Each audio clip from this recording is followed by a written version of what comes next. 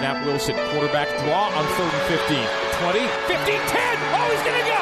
5, touchdown, Cougars! Down the lane, back to Yo. Yo on the arc, shoots a 3 and scores it. Yoeli Childs for 3. To the right, putting a shot on goal. It is a goal for Elise Blake. This is Behind the Mic with Greg Wrubell, brought to you by the BYU Store, the official outfitter of BYU fans everywhere. And now, here's Greg Wrubell. Good evening and hello once again, Cougar Nation. Welcome back inside Studio 2 at the BYU radio facilities inside the BYU Broadcasting Building on the BYU campus in Provo, Utah. For another edition of Behind the Mic with Greg Wrubell, our weekly hour of Cougar conversations with BYU sports personalities past and present. We are back off a brief hiatus for BYU basketball games on each of the last 4 Wednesday nights. And we are live tonight on BYU Radio, coast to coast on Sirius XM 143, and in northern Utah on 107.9 FM and 89.1 FM HD2.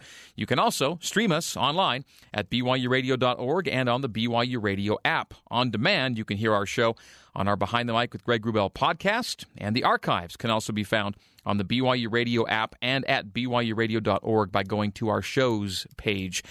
On tonight's program, we're spending the entire hour with Mark Lyons, who in 48 hours will be nearing his final sign-off as the game analyst and color commentator for the BYU football radio broadcasts. A former BYU quarterback whose Cougar career began in the late 60s, Mark went from playing into high school coaching and ultimately into college broadcasting, weaving into it a lengthy tenure as an educator as well.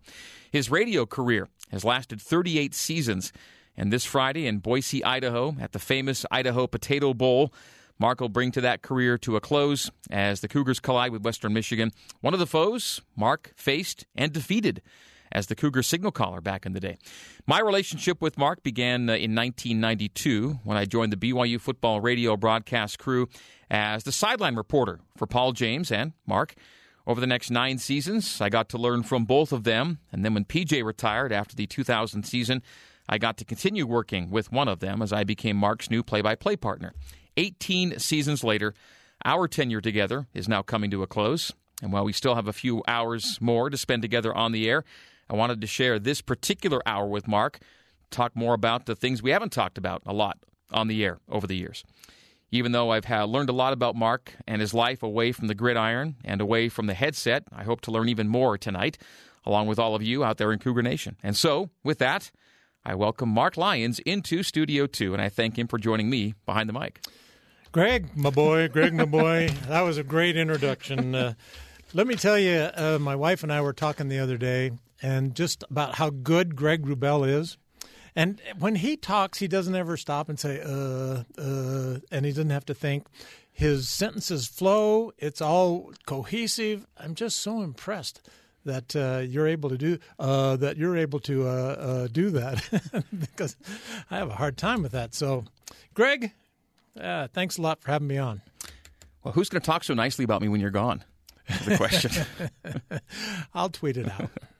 So we establish with every broadcast that you have ties to Colorado because you are the Arvada Flash.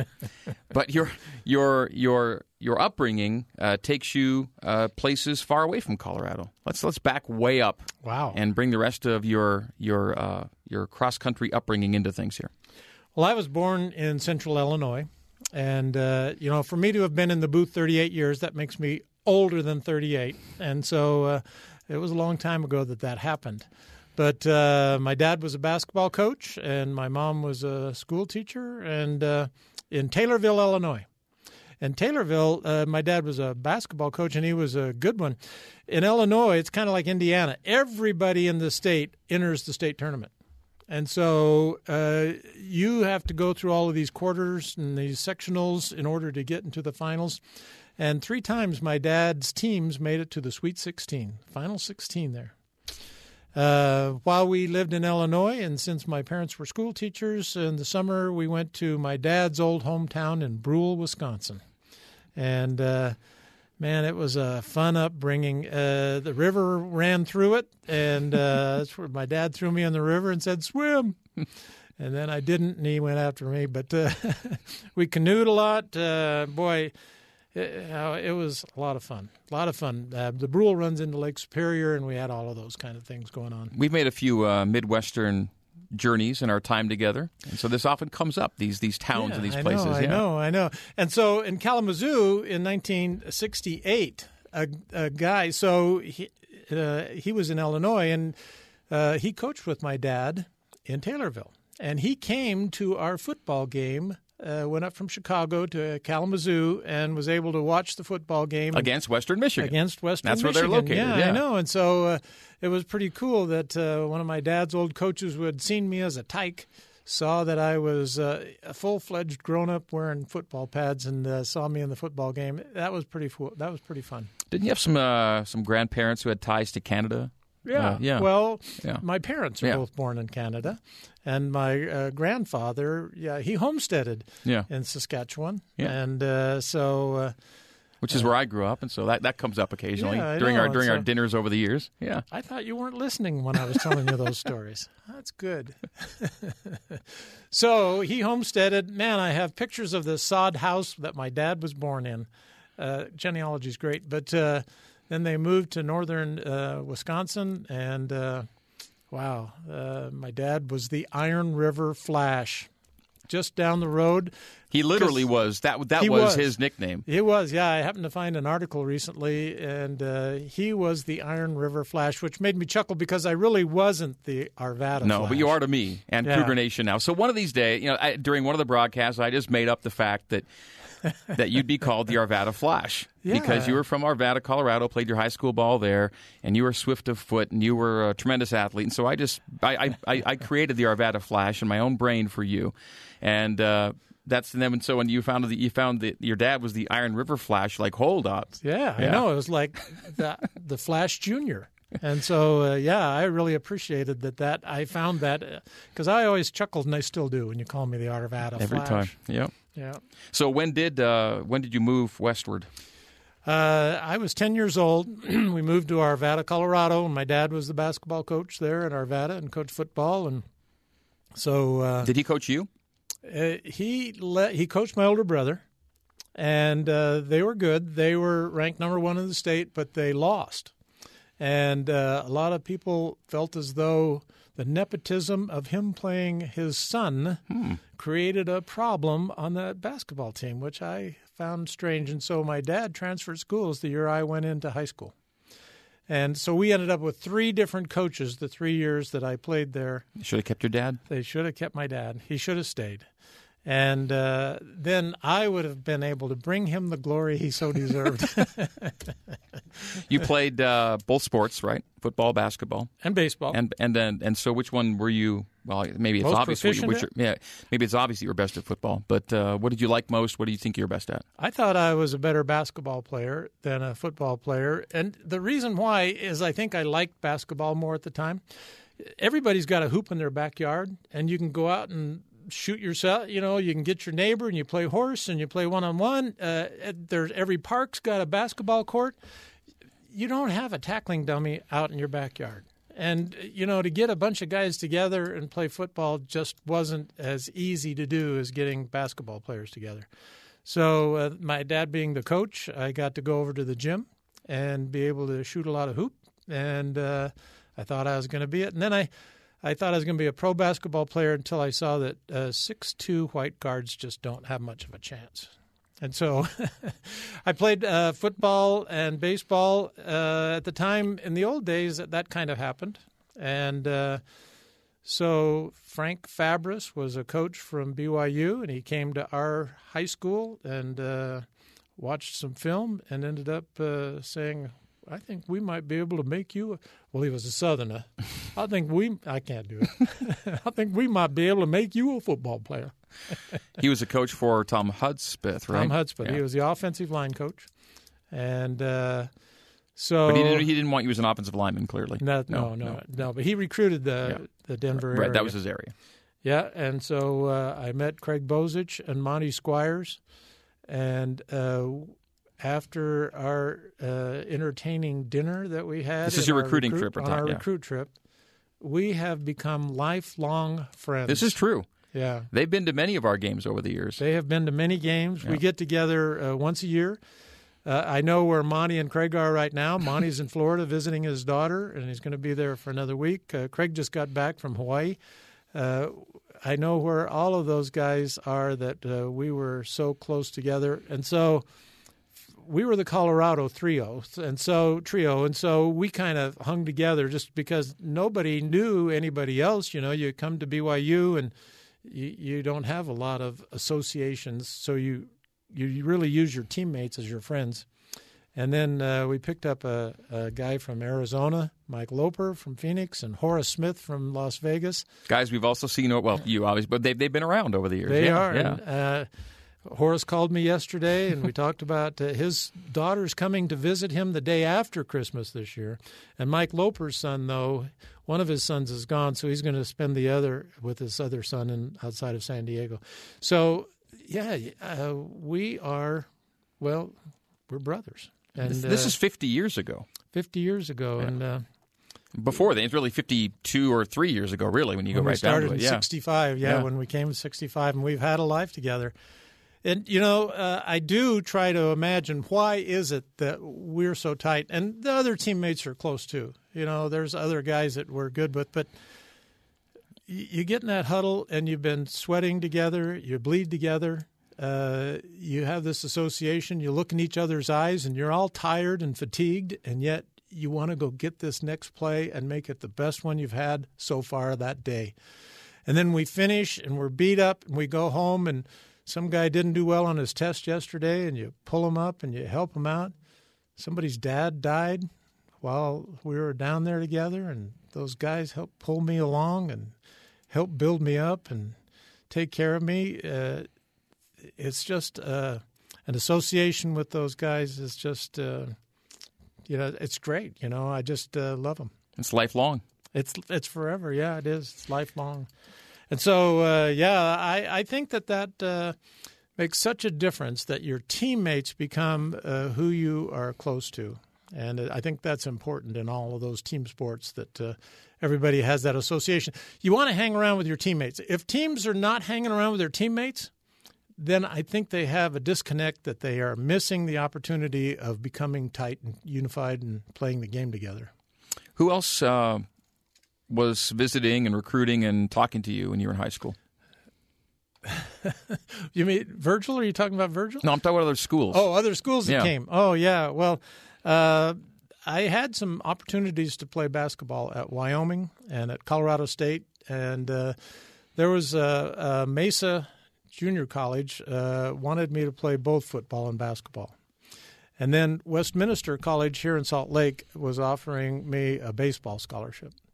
And so I had a hard time in that decision. I really thought I might be a basketball player. But, at Colorado State, we went, as another teammate and I from Arvada, we went at the same time to our weekend trip to Colorado State.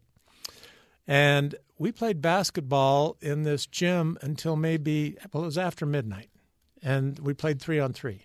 We went out for pizza afterwards, and it must have been like 2 o'clock, and I'm thinking, is this what's going on? What's going on in Fort Collins? Is this the thing to do? And so when I came here on my trip to BYU, well, first of all, it was my first airplane ride ever, and everybody acted like I was somebody.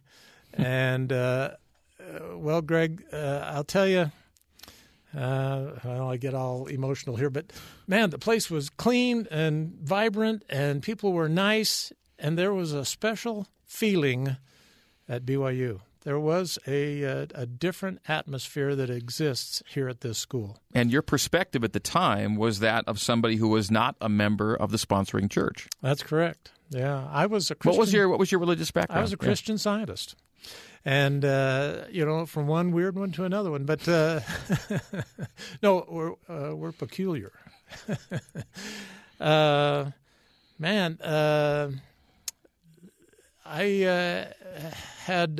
had the church situation. I went to church for my hour on Sunday, and that was church. And that was good. And when I came to BYU, I found out, man alive, these guys pray a lot, and their religion is a big part of their life. And every day you go through a situation where people are all involved in their religion. I was quite impressed. But before I got here, that was the thing. I decided to pray about it, and my mother prayed about it. We were both kind of trying to find what's the right thing to do. This was a football scholarship, and I liked football. And I liked the challenge that Coach Fabris did say to me, I think we can make you a quarterback. And I kind of got to the point where I was thinking, I'll show you. But that next day, both my mom and I, well, she started out the conversation. You don't want to go to Colorado State. And I said, I don't think I do. I think I want to go to BYU. And after that conversation, BYU was the place that I was going to go. And, man alive, it's the best decision I ever made. I got to meet you. Much later on. And your interns. But I got that opportunity to be together with those good people. And I met my wife here and created my family. And she's done such a great job of raising my family. And I was able to be baptized here while I was a student here by a very good football player named Ken Call. Should we do the Ken Call story? It's a tough one. It's okay. Well, a lot of people floated through the dormitories trying to talk us into joining the church. I don't know whether they were people that hadn't gone on missions or they were returned missionaries, but the John Hall was the athletic dorm, and there were a lot of non-members there. So it was a good opportunity for them to talk to us. And so I know this isn't what they were saying, but what I was hearing was if I didn't join the church, I was going to hell. And, we just had this feeling. One of our players, George Gruber, his father was a Presbyterian minister. And one of our discussions one night, he says, well, my dad's a Presbyterian minister. Are you telling me the things that he's been doing are for no good? And the guy says, that's right. Your dad's been leading you astray. And George is our teammate, so we were going to kind of flabbergasted at that. But Ken Call came to me and said, Mark, if you need any help in your Book of Mormon class, let me know. I can get some answers for you. And if I can't answer them, my grandfather knows everything about the church. He can get those answers for us. So I had some questions, and I gave them to him, and he gave me good answers. And I started listening to Ken, and Ken was the guy that was knocking on everybody's door at 8 o'clock in the morning and said, hey, get up for priesthood. Hey, it's time to go to priesthood. And he was the guy that was out there living the religion. He was showing me a positive example of how to be Christ-like. And so Ken said, I have a friend that just got back from a mission. Would you like to have us give you the lessons? So I said, okay, I'll listen. Yeah, I'll listen. Wasn't ready yet, but I was agreeable. Were you and Ann an item yet at this point? No. Okay. We knew each other. Okay. She was here at school. And so, yeah, I had thoughts. I don't think she had them for me yet. I think it was the free tickets to the football games that finally got her leaning my direction. It's a good hook. Yeah. And so I went through those discussions, yeah. And I decided to be baptized. And so I asked one of my other teammates if he would baptize me. And he said, oh, sorry, Mark, I'm not worthy to do that. So I went to Ken. Ken was the right guy to ask all along, and I really still think there was influence by a being. And so Ken was so excited. He was jumping up and down. He was excited, and we had our that baptism. And I was so excited to have Ken do that because he was so excited about it.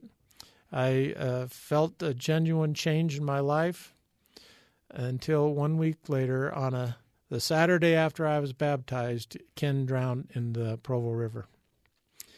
And we used to go down there, and there was a place where the irrigation canal came off of the dam, and the water came shooting through there. We called them the flumes. And we'd jump in and kind of surf through it and grab a rope at the end and pull ourselves out. And it was a lot of fun. Well, Ken, that's where Ken went the weekend after I was baptized, but they went to the dam side. And somehow they decided to go over the spillway and whether Ken slipped or whether his feet kicked out from him from the spill water, and his head hit the dam, and he was in the undertow. And by the times the guys that were with him were able to get down there to him, he had drowned. So that was a hard thing, to have the guy that was kind of my inspiration to be able to join the church. He was gone. And later on, I found out in his at his funeral that his patriarchal blessing said that he would serve a mission while he was here on earth. And you have a hard time. I have a hard time thinking that I was his mission, but it was probably life. I just think it was life. But also, on the other hand, you can't deny that it might have been that way. So we dedicated that first game that next season to Ken Call, and it was against Colorado State, and we ended up kicking 5 field goals in that game to win it. And oh man, it was because Ken was a big part of our team. Tommy Hudspeth asked us one time, "Do you know who I would take if I was getting in a fight with somebody and I needed some backup? Do you know what player here I would take?" Now, Ken was, 6 foot, 180 pounds running back. And we're all thinking these bad linebackers and these mean guys. And no. I would take Ken Call. There's more fight in that young man per pound than any of the rest of you. And so he was a good, tough football player. So we did dedicate that game to him. And I was so worried, the Gale Sayers movie when they dedicated the game to Brian Piccolo and ended up losing, and Piccolo saying, "Would you dedicate the game to somebody you're supposed to win?" And I was thinking, oh man, we've got to win this thing. So we ended up getting that last field goal. I really thought I was in the end zone on a quarterback sneak, but they didn't give it to us, and so we kicked the last second field goal to win it.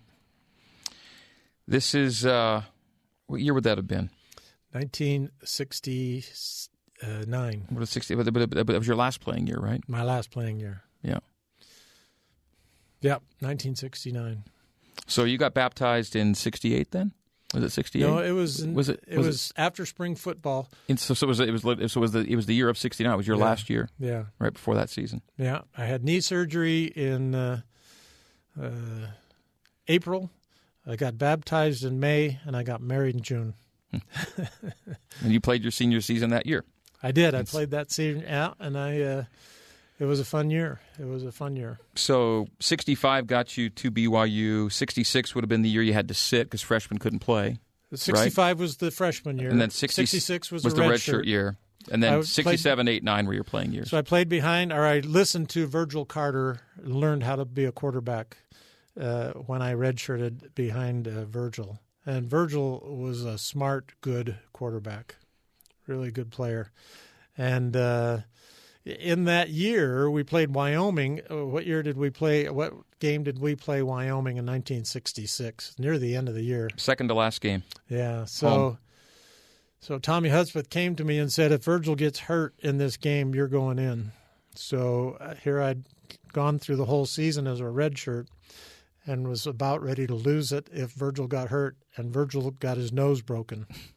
But he wouldn't come out of the game. So I liked Virgil as a tough kid. We'll talk about Mark's playing days when we come back. This is Behind the Mic with Greg Wrubell. That'll be harder to talk about than anything we've said already. This is Behind the Mic with Greg Wrubell on BYU Radio, brought to you by the BYU Store, the official outfitter of BYU fans everywhere. Greg and Mark with you tonight. Behind the Mic. Back with Mark after this. 21 years.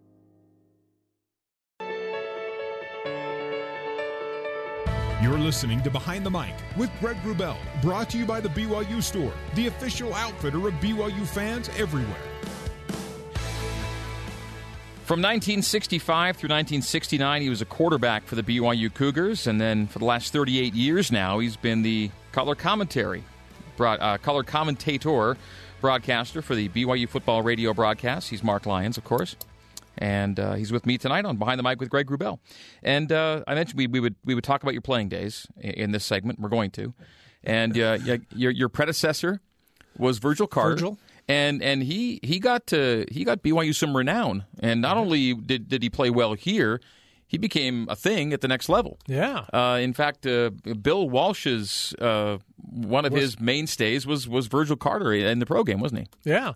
So he went to Chicago, and that's before Bill Walsh had come up with kind of that West Coast offense, but kind of introduced part of that while he was at Chicago. And, yeah, he handed off to Gale Sayers. Man alive, it was he was in the big time. And ended up in Cincinnati. But I wanted to tell, his wife was Judy Green, and she was a cheerleader here at BYU. So they scripted the plays, though, at Chicago, and so Judy would help him memorize the order of what plays were going to be called. So Judy knew all the plays that were coming out in the script. So she was sitting up in the stands with all the Bears fans around her, and they always run Sayers first down. I'll bet they're going to give it to Sayers first down. There he goes. And so then, but, I bet they run a bootleg this time. So she's up there talking. This woman is like, who's this woman? Yeah, she's up here talking to all these people, and they're starting to, why does she? And then all of a sudden she's right on the first three plays, and they're starting to look. Who is this girl? And so I thought that was pretty funny. Yeah, and then he goes to Cincinnati, and he ends up playing, and they actually go to the playoffs. I know they weren't in the Super Bowl, but they were in the playoffs, and when they got eliminated, their coach, oh, man, they asked him, who are you looking for in the draft? And he said, we're going to have to get a quarterback. And they got Ken Anderson. And Ken Anderson was the end of Virgil Carter's life as a starting quarterback. And so you followed Virgil in the quarterbacking shoes here at BYU, and you were in 67, 68, and 69 the guy or one of the guys. One of the guys. Yeah. Yeah. So in 1967, my first year of playing. The year I was born, by the way. Well, in 65, BYU won the first conference championship of the school, and that was Virgil. And that was the year they brought in the Marines.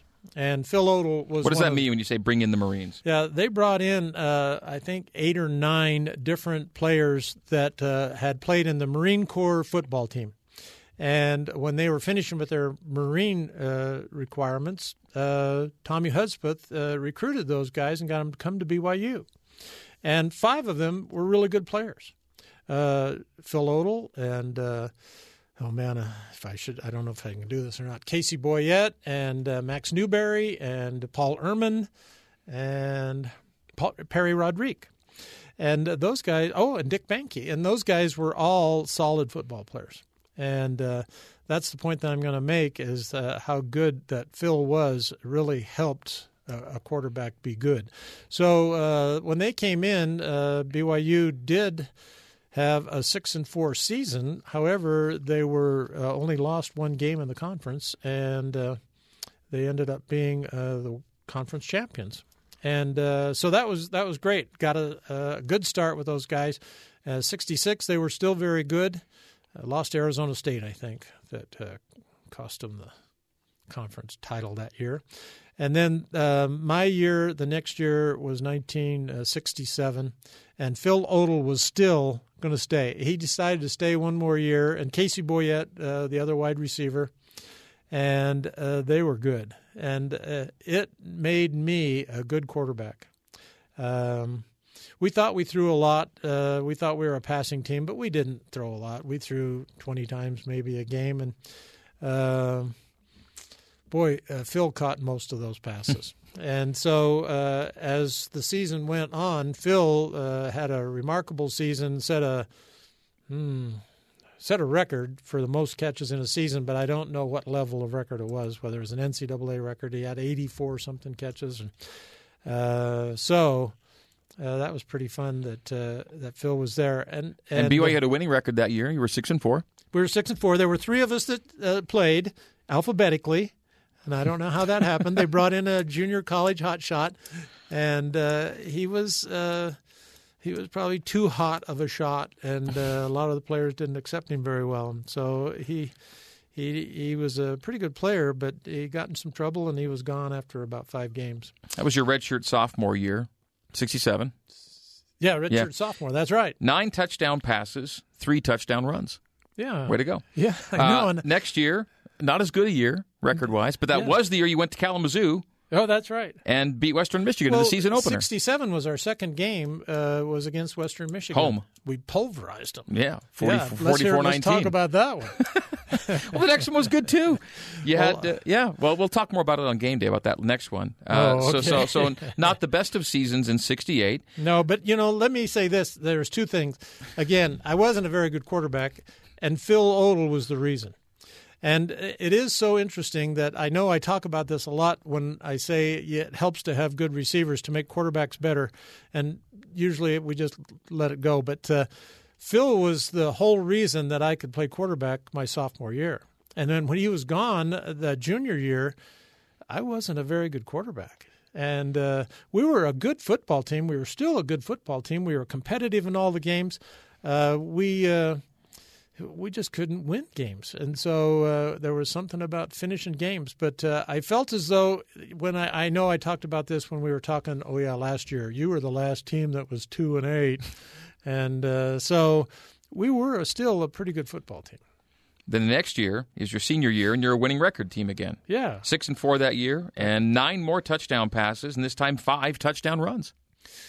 Yeah, wow.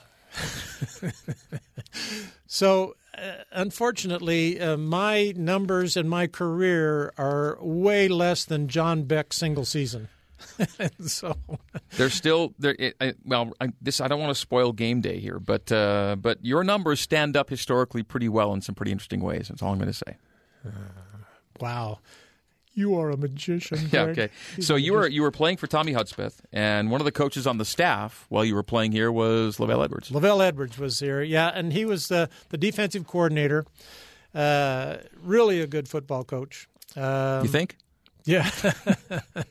The players, the whole thing is Lavelle just cared. Now, he was a hands-on, tough guy as a defensive coordinator. People don't think of him that way. No, they don't. They seem his later year, and that's the whole thing about Lavelle is he had to earn respect, and to do that, he had to initiate.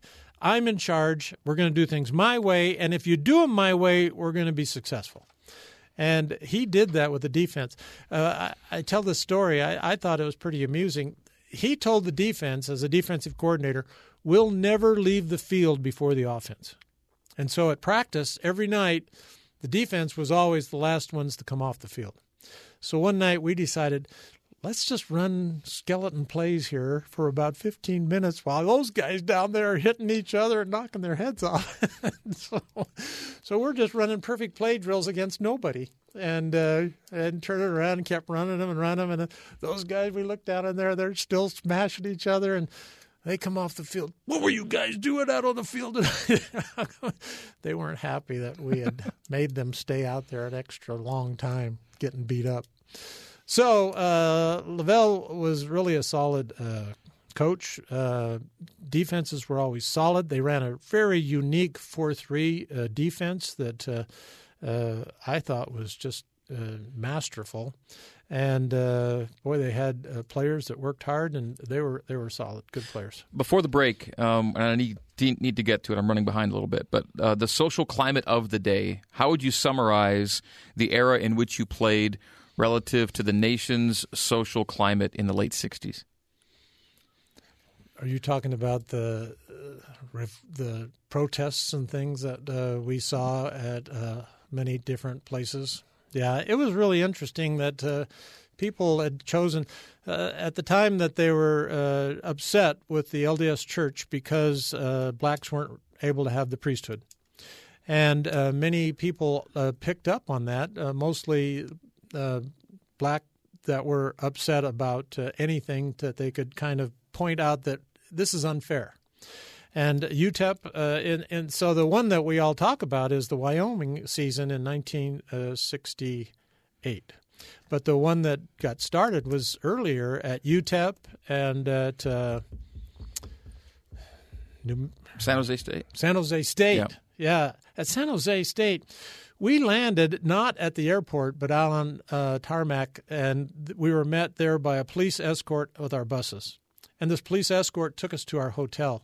And we're going, what in the world, And so at the at our hotel, we had a bomb scare that night at about 3 in the morning and said, this has been called in. You can do it if you want to, but everybody got up and went out. And it was uneasy. And then at game day, man, there were more policemen all around the stadium, and it was an eerie kind of situation to be involved with. And as a non-member player, still kind of curious about what this is all about, it was odd that we weren't there. We felt as though we're just kind of playing football, and we weren't making any kinds of political statements.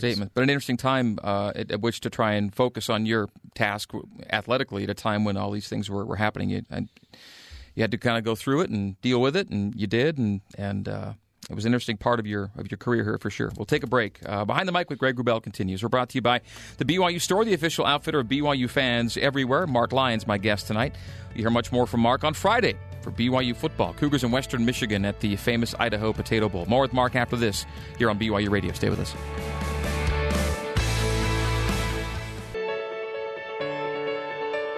Welcome back to Behind the Mic, brought to you by the BYU Store, the official outfitter of BYU fans everywhere.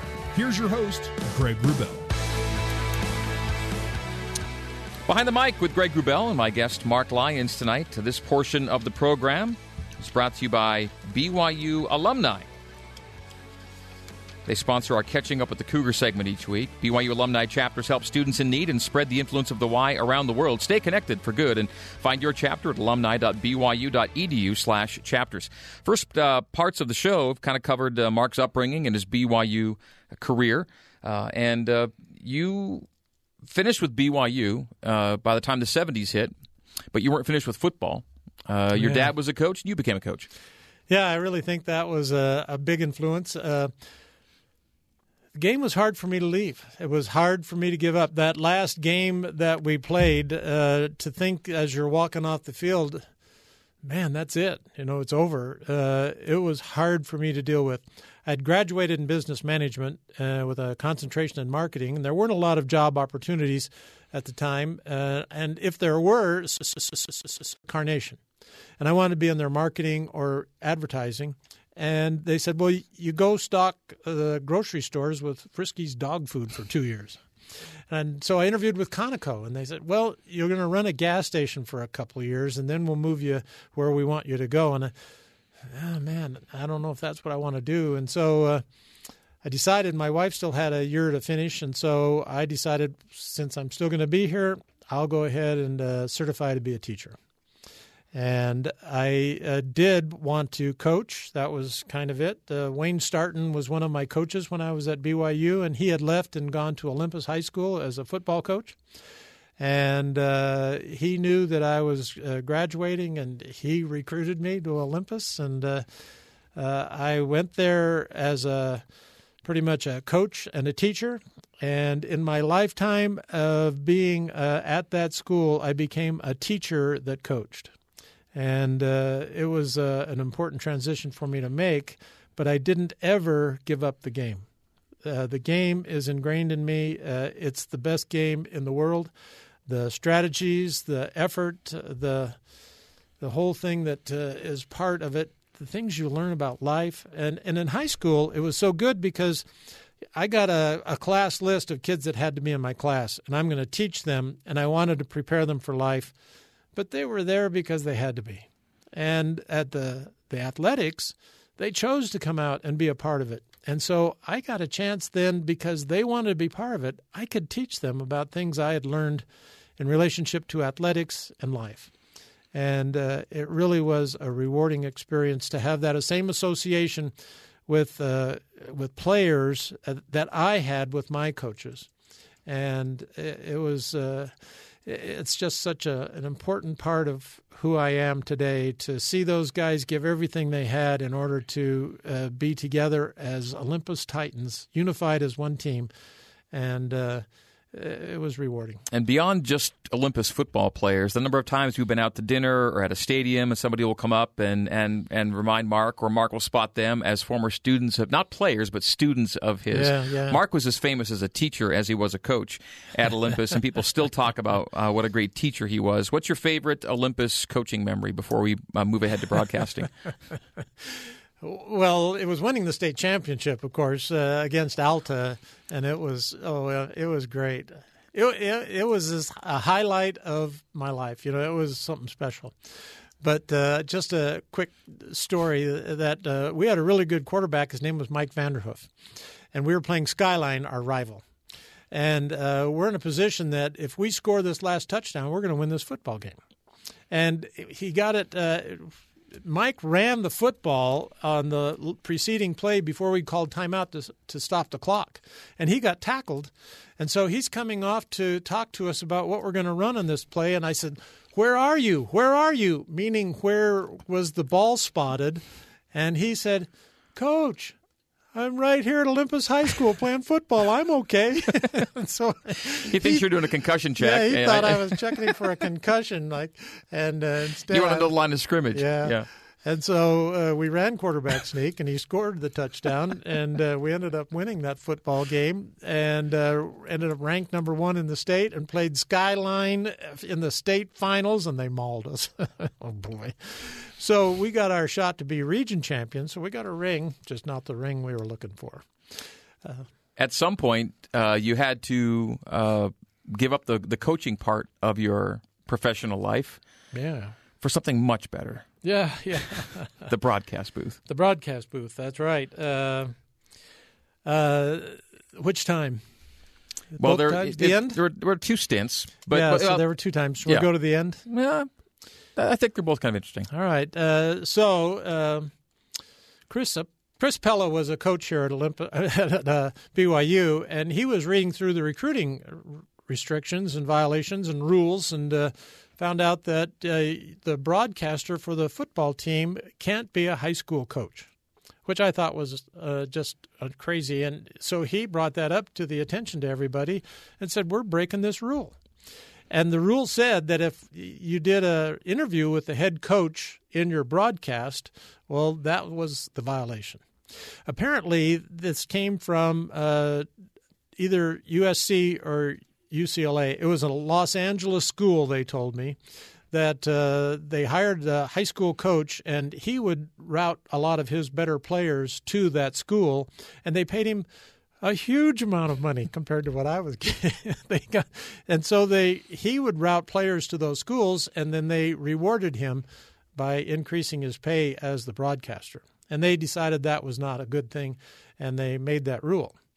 Now, I then was in this situation where I had to make a decision. Do I coach or do I do the broadcasting? And at the time, I still wasn't through with coaching. And so I took a year off of broadcasting. Chuck Cutler came in and did the broadcast. He was the color guy. And then the second year, Doug Miller had moved to TV. And it ended up that I was able to do TV games because we didn't interview the coach. But we only did a few of the games. It wasn't a consistent part of being at every game. And I didn't feel as though that I was a part of BYU football. I was just there once in a while. And so after that season of doing those 4 or 5 football games on TV with Jim Nance, Jim Nance, though, missed one game. He had a parent. No, it was Bowler Jack. It was Bowler Jack. And he had a parent die and had to miss a game, and Gifford Nielsen came and did the play-by-play for that game. I decided that I'd had enough of cleaning uniforms and fundraising and dealing with parents. And later on, I missed dealing with parents. But so I decided that I was going to stop coaching and I'd go back to the broadcast booth. Radio booth full-time. The radio booth full-time. Yeah. When I say full-time, you were still a teacher, but you would now be an every-game broadcaster for BYU. That's right. And so I was now doing all the games again, doing the broadcasting, and So it was a change. It was a hard thing to do to give up the football, but at the time, it was a good time to be able to make that change. And I'm glad that Paul James and KSL allowed me to do that because Chuck Cutler, I think he did a fine job, but I think also Chuck was willing to say, okay, Mark, you can come back. So Mark came back, and then PJ and Mark became a team that would last for decades. We'll talk about that and kind of conclude our show and the chapter. Let's play 2. Go for a second hour. Yeah. Back on next week. This is brought to you by BYU alumni. Want to help BYU students but don't know how? You can with BYU alumni chapters. Find the chapter that fits you at alumni.byu.edu/chapters. More Behind the Mic with Greg Wrubell and my guest Mark Lyons after this on BYU Radio.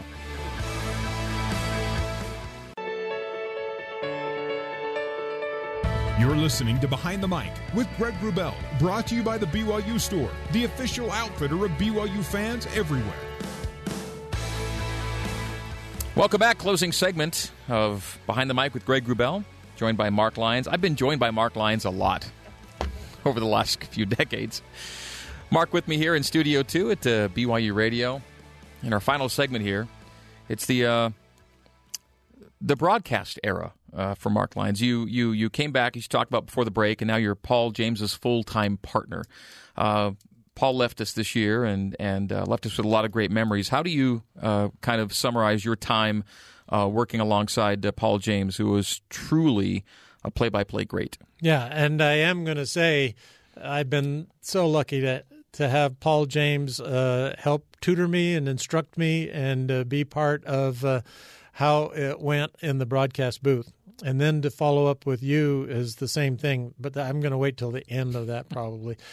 Paul was great, and I am going to say there's so many similarities, and I like that you have stated before that Paul taught you everything, and so that's part of the reason that it was. But he had great recall. He was able to describe things verbally using such good words, and you were able to understand. In my so I applied for the job. One night he said Virgil Carter won't be back next year as our color commentator. And I thought, hey, what's the worst they can say is, no chance. So I went, and we did a voice test. And we were down in a booth like this, and Paul starts calling a play. And I'm visualizing and seeing this play in my mind. And I said, yeah, Paul, and goal line, you've got to be ready at the snap count because both sides, that's good. But I'm still saying, where is he seeing this play that he's calling? He calls another play, and I followed up with something, and so I was quite impressed. The visual things that you could see from Paul calling those plays.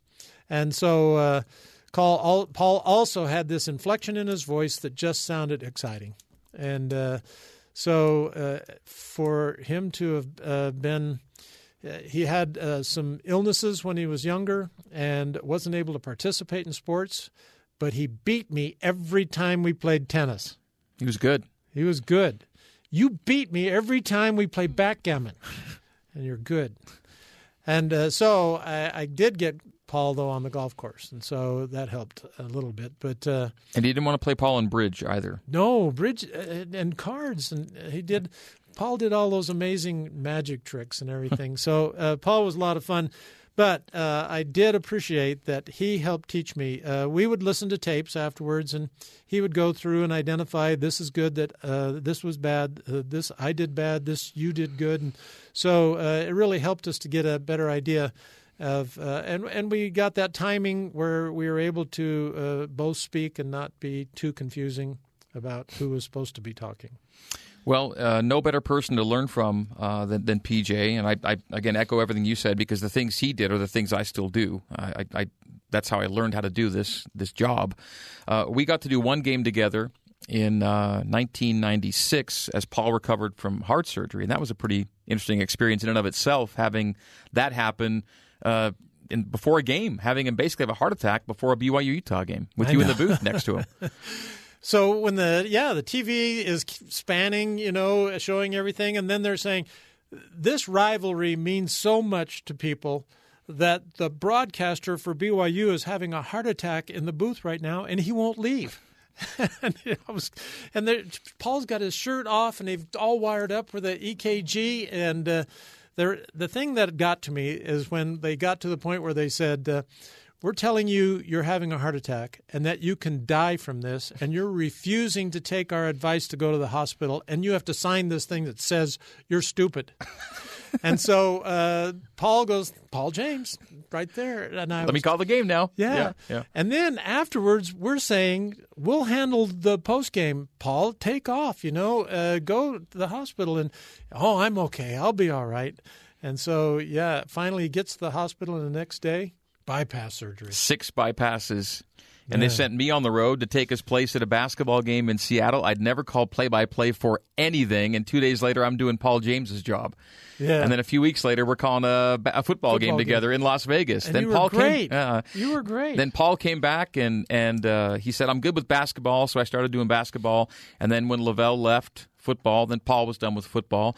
And then it got to be my privilege to take his place sitting next to you. And we've done that for the last 18 years. Yeah, I know. And we're running out of time because we could talk. And again, Greg Wrubell is an amazing sports trivia knowledgeable person. I think you've become I think you are the guy that people should listen to related to all sports items that go on all around. And like I've said before, but you're so good with words, Greg. In Jeff Call's article, I had tears. I had tears, and not only me, so did some of my friends that called me up. You said so many nice things, and the way you spin those, it's just poetic. And he is poetic. I just so many times I'm back smiling in the microphone as he's called this particular play, and it's so special on how he's put this together in 1 second, and it comes out with proper sentence structure, and it's so amusing and enticing, and it's exciting. And that's so I do get to sit back, and I do tell people, so they say, what do you do as a color guy? And I say, well, the other guy calls the play, and I say, good call, Greg. Or I say, that's right, Greg. And they give me hot dogs for free. We're going to come back and say goodbye in 1 minute here on BYU Radio.